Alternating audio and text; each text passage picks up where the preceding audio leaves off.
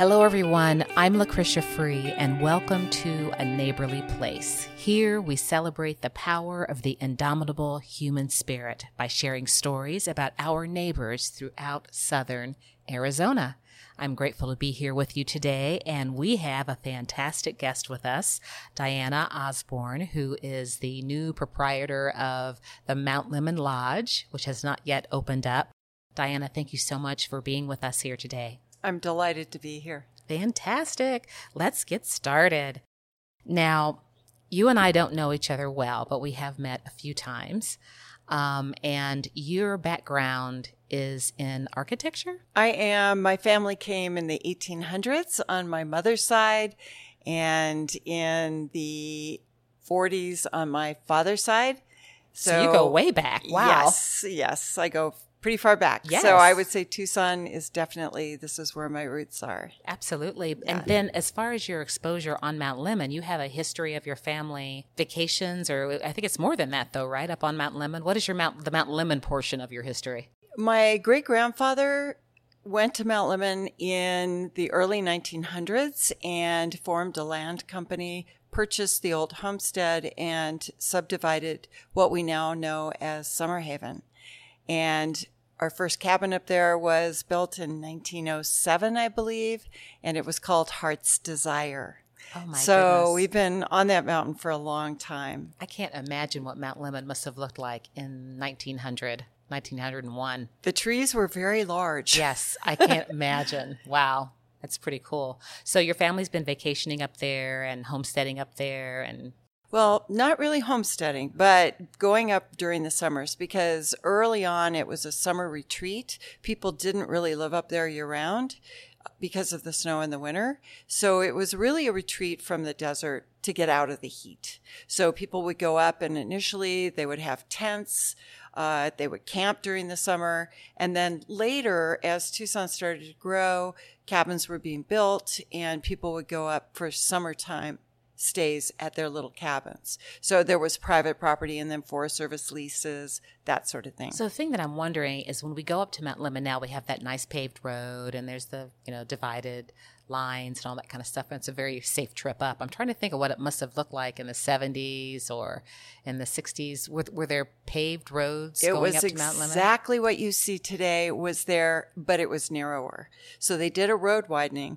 The road that we have up the front side of the mountain, if you're on the Tucson side, is the Hitchcock Highway, which was opened in, I believe, 1952 or 1953. And the backside was used before that, and it's called the Control Road. And it's called the Control Road because they would have it one way up during certain hours, like in the morning, and then the afternoon, it was one way down. So they had a control for the direction of traffic because it was so narrow. I think I've heard about that back way down. Very interesting. I have an FJ Cruiser, and people tell me that if you go four-wheeling, you could make it up or down, but it's a rough steep. road. Yeah, that's what I've heard, is that it's Yeah. a rough road, and Yeah. I am not going to be doing it, that's for sure. So as a child, what are some of your best memories of Mount Lemmon? It was the first monsoons, are so you're in the clouds and the lightning it's like you are in the storm, not under the storm.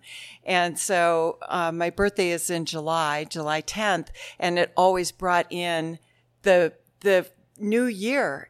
For us, the rain brings life to the desert. So we start our year with the rain. And so that was always very special to me. The other thing is Mount Lemmon in the 50s and 60s was just an amazing place. We had lodges up there. We had the radar base where the military was tracking missiles back then.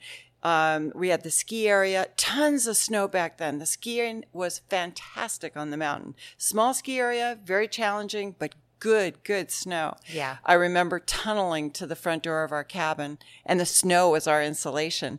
But during those years, what I really remember is Friday night movies at the radar base with all the military guys, and they'd watch family-style movies in a long hall. Saturday nights at the Mount Lemmon Inn, which was owned by Tony Zimmerman. The family is still up there. We would go to the Saturday night country western dances with live bands every weekend. And I learned to two-step standing on the boots of cowboys. And then Sundays, we had a caller who would come up and teach us kids how to square dance. And some of the adults would join in too. And pancake breakfasts at the old lodge, which was the Ponderosa, or I think it had another name like Mariposa or something like that. But all of that is gone now, except for one building, which looks like the old architecture on the mountain, which is the ski lodge at Ski Valley. Right. Well, as you're talking, I'm closing my eyes and just visualizing the things that you're saying, and I see it. Yeah. So green is it your plan to kind of try to bring back that magic that was there when you were growing up as a child? I'm so glad you used the word magic, because that is I believe in bringing back magic. And so this lodge is going to replace, there have been a history of predominantly three lodges. The two really old Grand Dams, and then the Alpine was built after they were gone. That burned in the 2003 Aspen fire. Since then, no lodging has been available other than people renting cabins. So my vision is taking that history of the European Alpine look, which was very dominant up there, both in the Mount Lemmon Inn, which was more of a modern look, and the old lodge, which was huge logs from trees, to create an alpine chalet style. So it's going to be very old world, but with all the modern conveniences, if I can get the Wi-Fi to work. That's a whole different issue, right? Yeah. Getting the Wi-Fi up on the mountain. So the lodge it'll be all encompassing. It'll have rooms for rent, which will be very large. 350 square foot is the small rooms, and then larger suites. It will also have a cafe with a lot of seating indoors, but also a huge 20-foot by 80-foot deck, because I want it to be a place to hang out. Yeah, exactly. Like the heart of the community, where people who have cabins up there, they'll come there for dinner or just to hang out, visit friends, have meetings. So that just sounds really cool. So you are going to have, the look of it is going to be something that we probably haven't seen up on Mount Lemmon very often, those of us who don't go way back and have that history that you do, historic perspective that you do.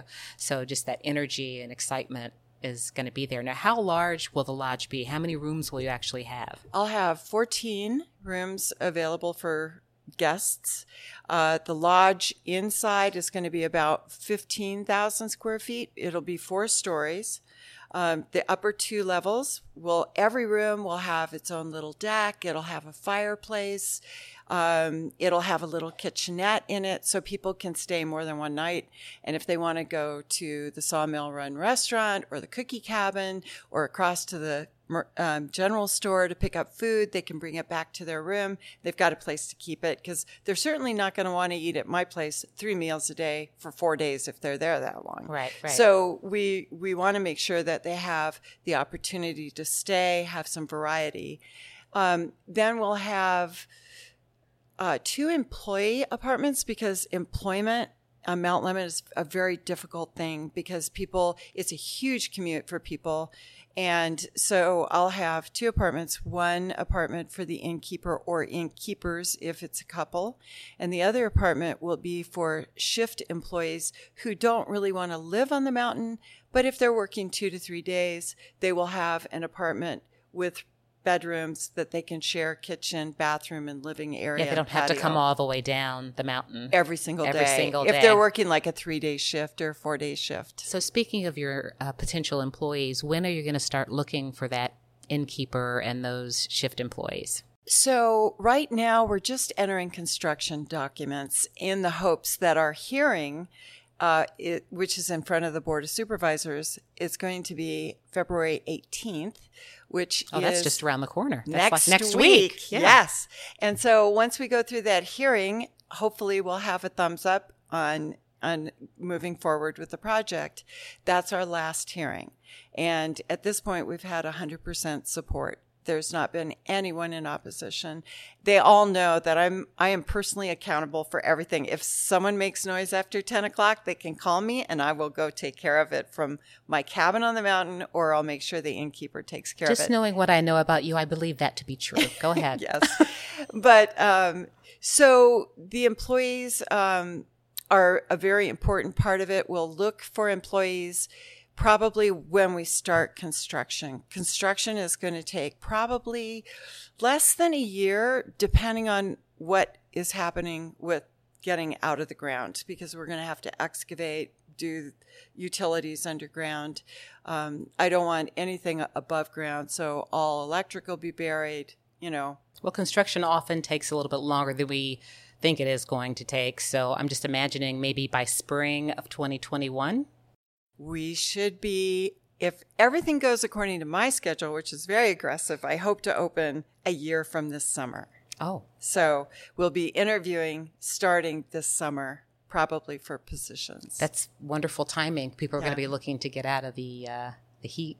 Yes. Down in Tucson. I've already got my grandchildren who've asked if they could work at the cafe, 15 years old, and they want to stay at my cabin, live with me, and work at the cafe during the summer. And I think it's a great job for them. I do too. Legacy stuff is important, right? Yeah. So you actually will have a home on the mountain as well, or do you currently have a home on the mountain? Yes. Okay. My husband and I have a home that's up there, and it makes it very easy for me to stay there while we're under construction, to be able to visit the site daily, answer questions, so there's no delay in the work. Right, right. Okay, so let's get back and talk about you a little bit. So your background is in architecture. You graduated from the University of Arizona with your architecture degree. And then what did you do in between that time and your opening of it's a whole lifetime in between, right? But just in general, what was your path? So I started architecture late. I was in my 30s and was having babies when I started school. But I did finish in 5 years. And I graduated in 89. I went to work for Richard Reif Associates, and he did commercial architecture. So I got started doing, I think my first intern project was working on Olive Garden. I got to do a Barnes & Noble, the first one in Tucson. And then I did the DEA headquarters before they moved. So I had a lot of commercial background, but we morphed into, they didn't do any residential work. And so anyone who came in, Dick would say, oh, we don't do residential, but there's a gal in the office who will do it on the side. Got it. So I started getting very busy with doing additions, remodels, that sort of thing, and then starting with new residential work. Went that direction for a while, ended up doing very high-end work, and thought, why am I doing this? I should be moving back toward a more pro bono or something, giving back to the community. So I did the first Habitat for Humanity ADA house that they used as their plan across the country. That was about a year donation. When you say ADA house? That's handicapped accessible. Okay, got it. American Disabilities Act. Okay. And so I worked with a committee of people in wheelchairs who were handicapped. It was a great experience. I learned a lot. And so I did that. I designed a clinic that doubles as a community center in Mexico in a remote area for people who have no access to medical facilities. My husband and I are flying Samaritans. So I did that. So really I was focused on doing that kind of work. But then I also did work for my husband's firm, so doing tenant improvements, in office buildings.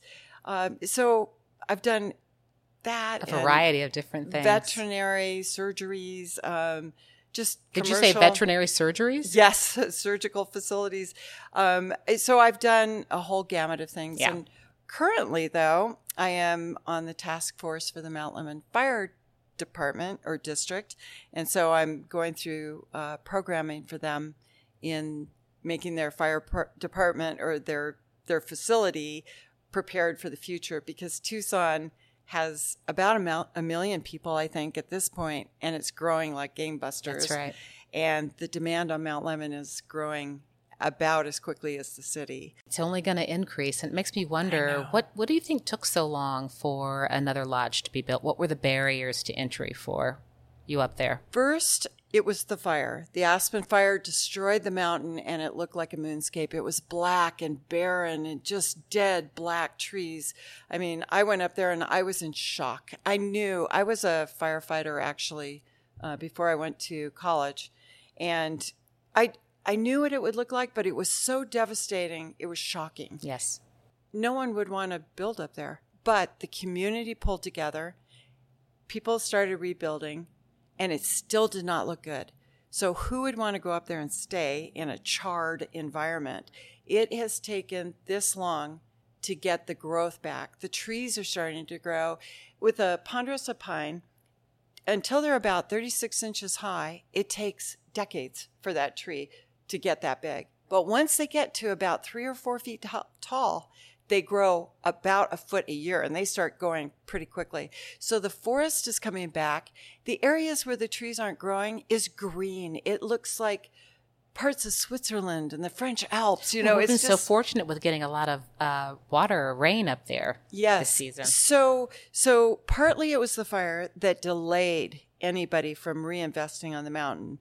The other really critical thing is we had the recession and the housing bust in 2005.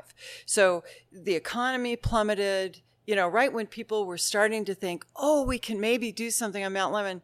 Boom. The economic boom. We had that bust happen. So it's taken this long to recover. And then all of a sudden, a couple of us thought, well, maybe now's the time. The demand is there. People are asking, where do we go? Is there something to do? Is there a place to stay? And the answer has always been, no, not really, unless you want to hike or fight for a picnic table. Or I know there are some cabins up there that people have where they use as Airbnbs or something similar for renting out, but nothing that has the stability of being able to know you could just drive up there and go to the lodge. Right, exactly. Or make a reservation. Right, make a reservation for your family and do that. So that's really what delayed it that long. Okay, so now I want to talk to you a little bit as a woman, female business owner. There's always a live-work balance that we struggle with, right? And I know your children are grown now. You have grandchildren, but you want to spend time with them too. So talk to me about your journey of balancing your life with your work. I didn't do that great a job when I first became an architect. I pretty much worked nonstop. But we did take the time to do things with the kids, because I've always believed if you play together, you stay together as a family. So we are very avid skiers. I started teaching my children how to ski when they were very young. I was a ski instructor and also did ski patrol. And I raced when I was a child on a ski team. And we included the children in that. Every year we would take them skiing.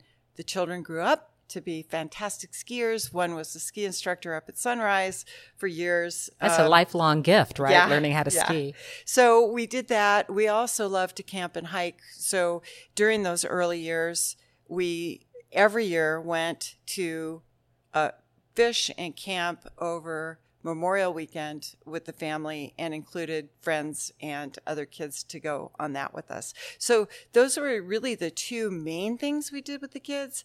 What I really wish I had done more of was the day-to-day things. Actually, I'm going to back up and say I was also very involved in soccer, so maybe I did a better job than I think. You know, but what you're talking about here is something that is very important, which is we can often be so judgmental about the way that we have raised our children.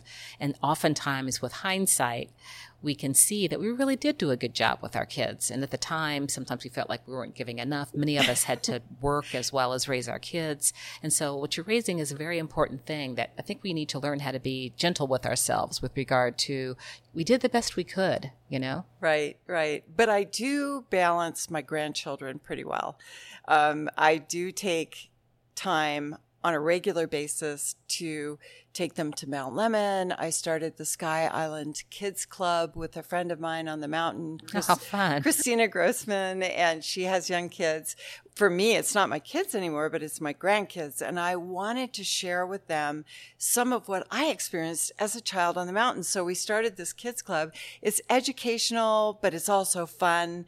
And it's a way to bring the kids together to meet other children that have families that are affiliated with the mountain, either through their parents or grandparents. And I wonder how many children there actually are on the mountain, because there's no school up there, right? So whatever children are up on the mountain, they go to school, they have to take a bus down. So I think we don't really have children who live up there year round.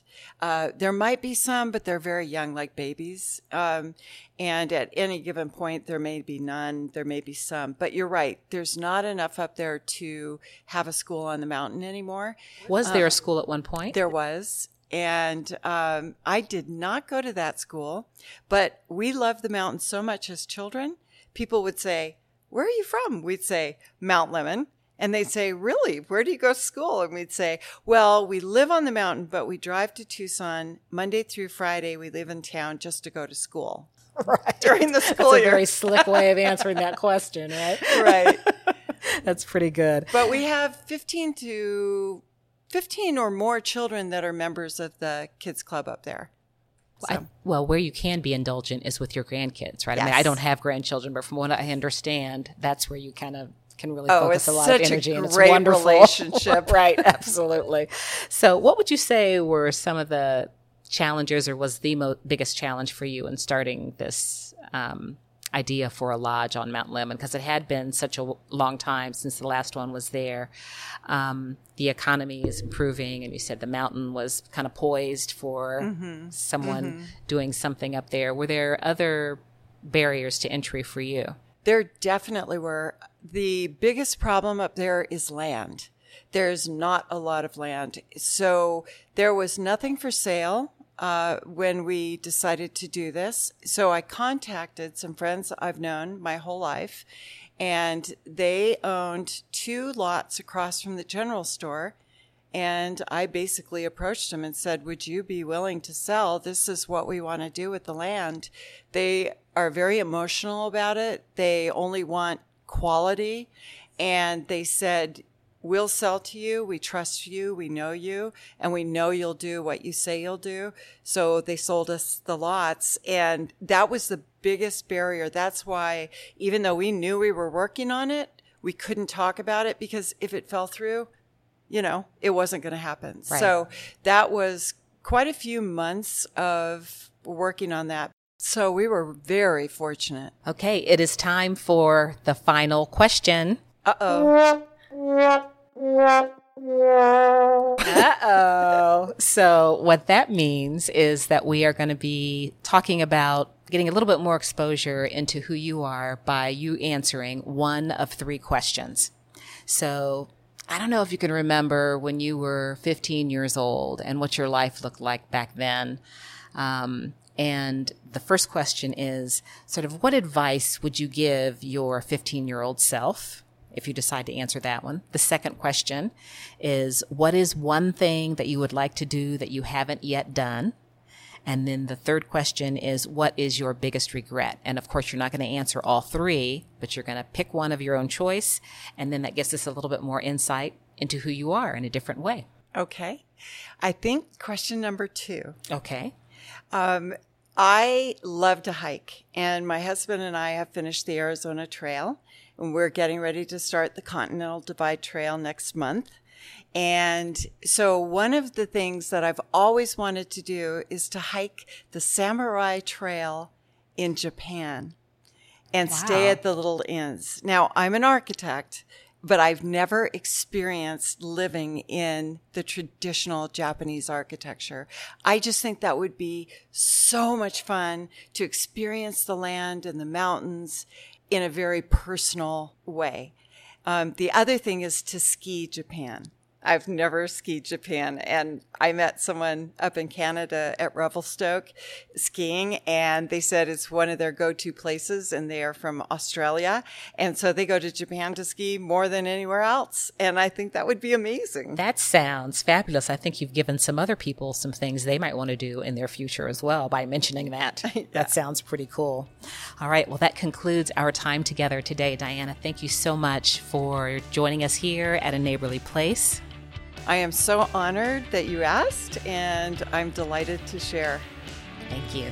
And thank you, those of us who are listening, for spending time with us today. If you have any questions for any of our guests, or if you know of someone who should be celebrated for their good community works, please email me at info@aneighborlyplace.com. So I am Lucretia Free, and we will meet again next time in A Neighborly Place.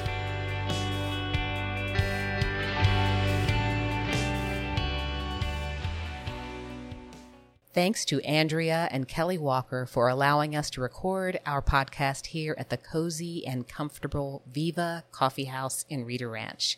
And special thanks to our podcast master, Robert Nimitz.